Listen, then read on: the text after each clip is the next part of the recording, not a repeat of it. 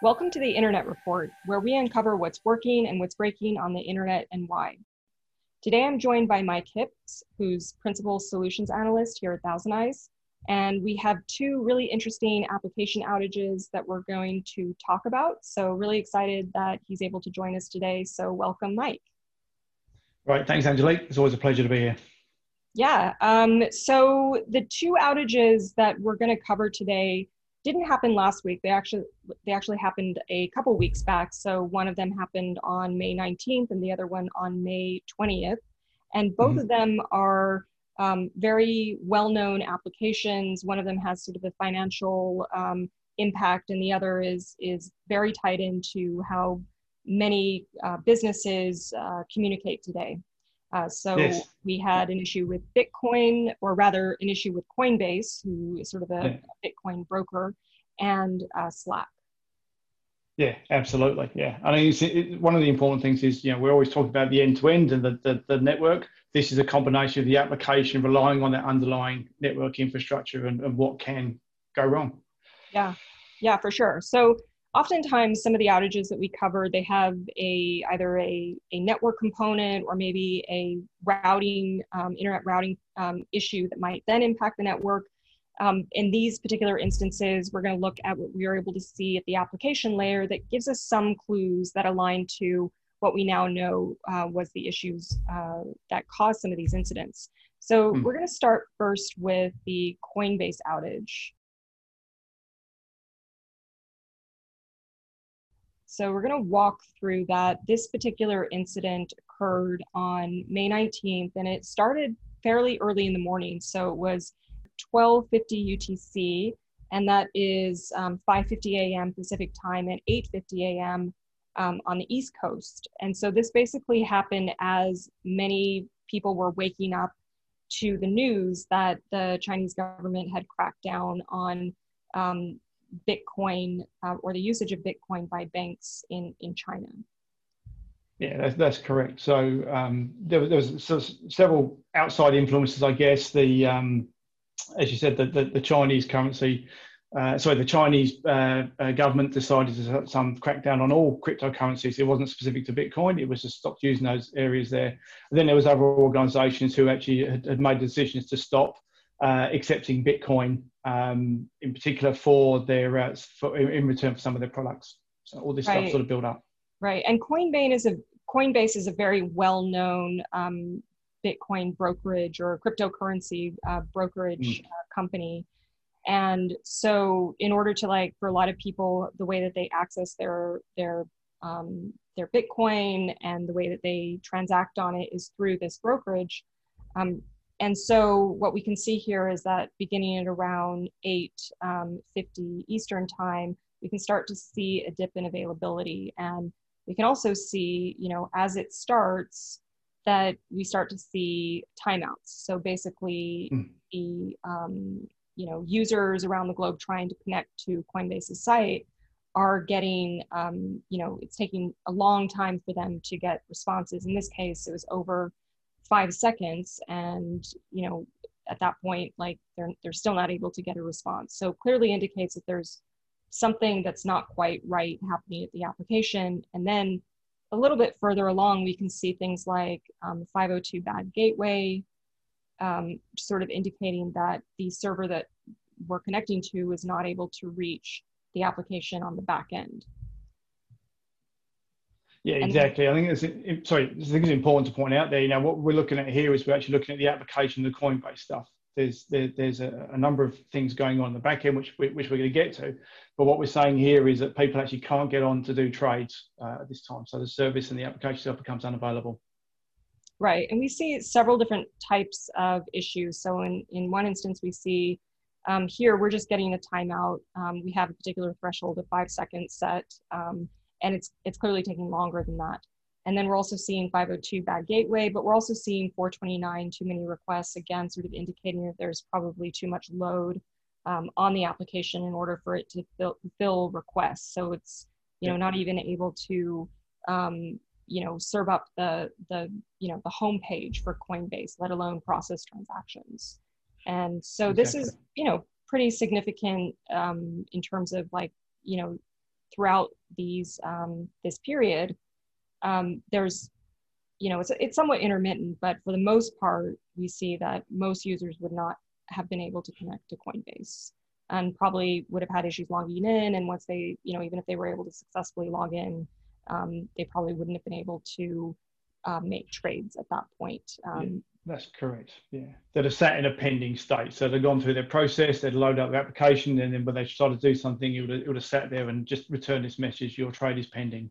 Right, right. So it's, here at this point in time, we're basically at like the 4-hour mark in terms of how long the issue has persisted. So basically, we don't start to see a normalization in terms of availability until basically 4 hours later, which is pretty significant if you are suddenly realizing that the value of Bitcoin is starting to plunge and you want to maybe get in and execute your transactions, and you're simply not able to do that because the service that you're using is unavailable. And just to kind of reinforce the application related nature of this, if we look, for example, the network paths to the application servers, we can see that everything looks good here. There's no outsized packet loss.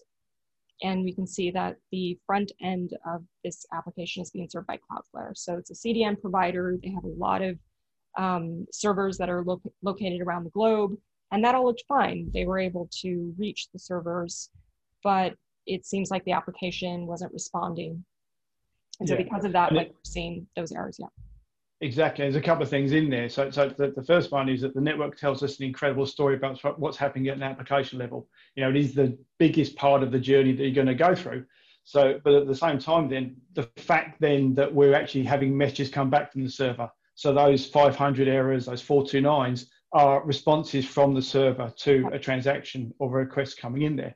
So, we're able to tell so many things by looking at this network traffic. I guess that's the point I want to make there. Right. Yeah, that's a really good point, because not only do we see from a network standpoint, everything looked fine. You can reach the server.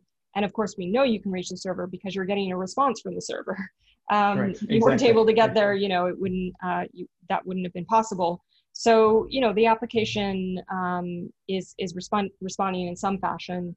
Now, what's sort of interesting about this in terms of, the severe nature of it, the prolonged nature of it, the impact that it had, again, like if you're not able to do something with a financial service that's like 4 hours, that's pretty significant.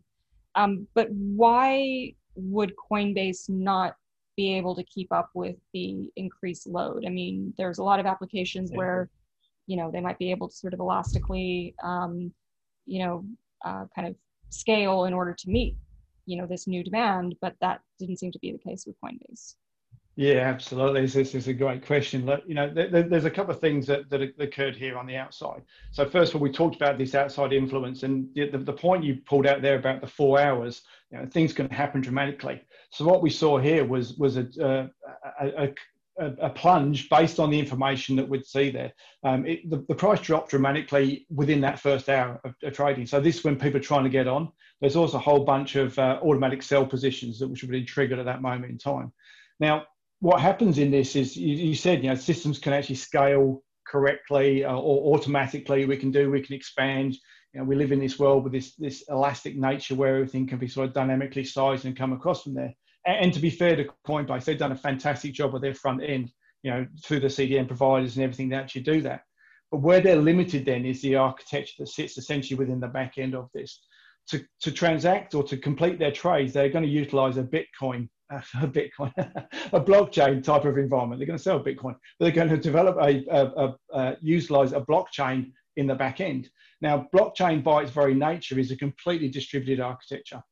It's also, it's because of the transactions or what it's doing from a central ledger perspective, it relies on a high level of trust to take place between there, which means that every one of the nodes which is involved in the blockchains, and it can be any number of nodes across from there, have to verify with each other to build this basis of trust. And then it's not just as we do between the two peering points, for example, we're going to have to do this between every node that's involved in that blockchain process that goes through this. And this has to take place for the trades that are going on, or the transactions that are occurring. And because of this, and coupled with the distributed architecture that you've got from there, and it's incredibly distributed, you don't know where any one of these nodes are going to be within this blockchain environment there. We have the network latency, but also this extra traffic is going to be created for the verification that's not necessarily involved with the trade, and all this exchange of information that goes on. Add all these things up together, and what we get is this, let's just call it a bottleneck, or this performance that we actually can't architect around. It's something outside of their what's what I'm looking for, outside of their control. Yeah. They can actually do from there. So what we saw when was going on this, where this outside the price dropped, and I said the automatic sell positions came in, and people themselves try to get on to sell or to trade their Bitcoin, or even buy when it was actually coming towards the bottom there. What they then found was that the transactions themselves couldn't be completed by the Bitcoin. So we got this pushback effect coming into servers, and then the server itself, it wasn't that there were necessarily had this many requests coming into the server, although undoubtedly that traffic would have increased. But what it was the south of that, effectively, this, how do we execute on these transactions, which became the bottleneck and the slow process. And unfortunately, there's not a lot they can do about that in terms of architecture. They rely on this blockchain to be able to do these transactions, these trades, and so they're limited by this architecture that goes on. So there's, like I said, there's not a lot they could have done in this situation. Yeah, it's interesting just how the issue that they experienced very cleanly mapped to this plunge in the value of Bitcoin. I mean, over a very short period of time, the value fell by 30%. And we see, that just as it started to go down, that's really when we saw like these issues occurring with this service. And to your point, somewhat outside of their control. And, the Bitcoin, there's a level of volatility in it, it's subject to news like this, to, regulation, to even tweets from well-known figures. and that can, it's very unpredictable in terms of knowing when you're going to have sort of a rush on the Coinbase, so to speak, or Bitcoin. So that was pretty interesting, just to kind of see how these external factors had a direct relationship on the service. And, in terms of lessons learned, well, in this case, it's really about understanding that in some cases, even the application provider is not able to, it may just be out of their hands in terms of being able to service all of the requests that might come in around transactions like this. So, just something to keep in mind in terms of, this particular situation in the Bitcoin. So that was an interesting one. We also saw another application outage that happened the day after. And it was similar in some respect from the standpoint of it being application related, not network related. We saw some similar errors throughout the incident. This was Slack, and as we know, Slack is heavily used by many organizations to facilitate, very rapid communication between employees. And this started really during the workday in terms of the US. So it started around 1735 UTC. So it was around 10:35 a.m. Pacific time, 1:35 a.m. 1:35 p.m.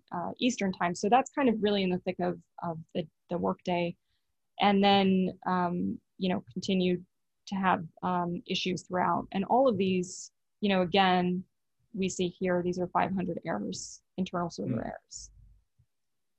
Yeah, absolutely. And this makes the service unusable. We come across there. I mean, I got lucky. I was asleep during that processing time. But as you said, organizations live and die on this this communication, this ability to communicate. And when we're seeing these, it was just unusable. Right.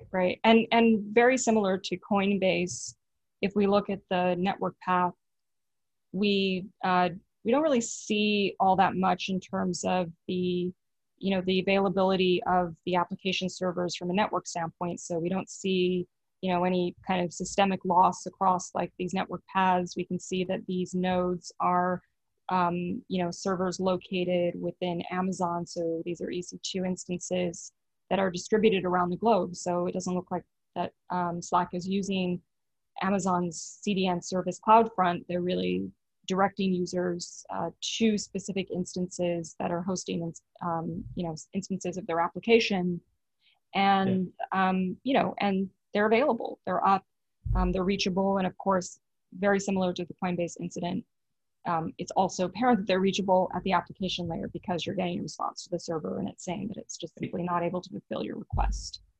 Exactly, and the other telltale signs that you said there is that the network's up, but also the fact this is using all these CDN providers, right.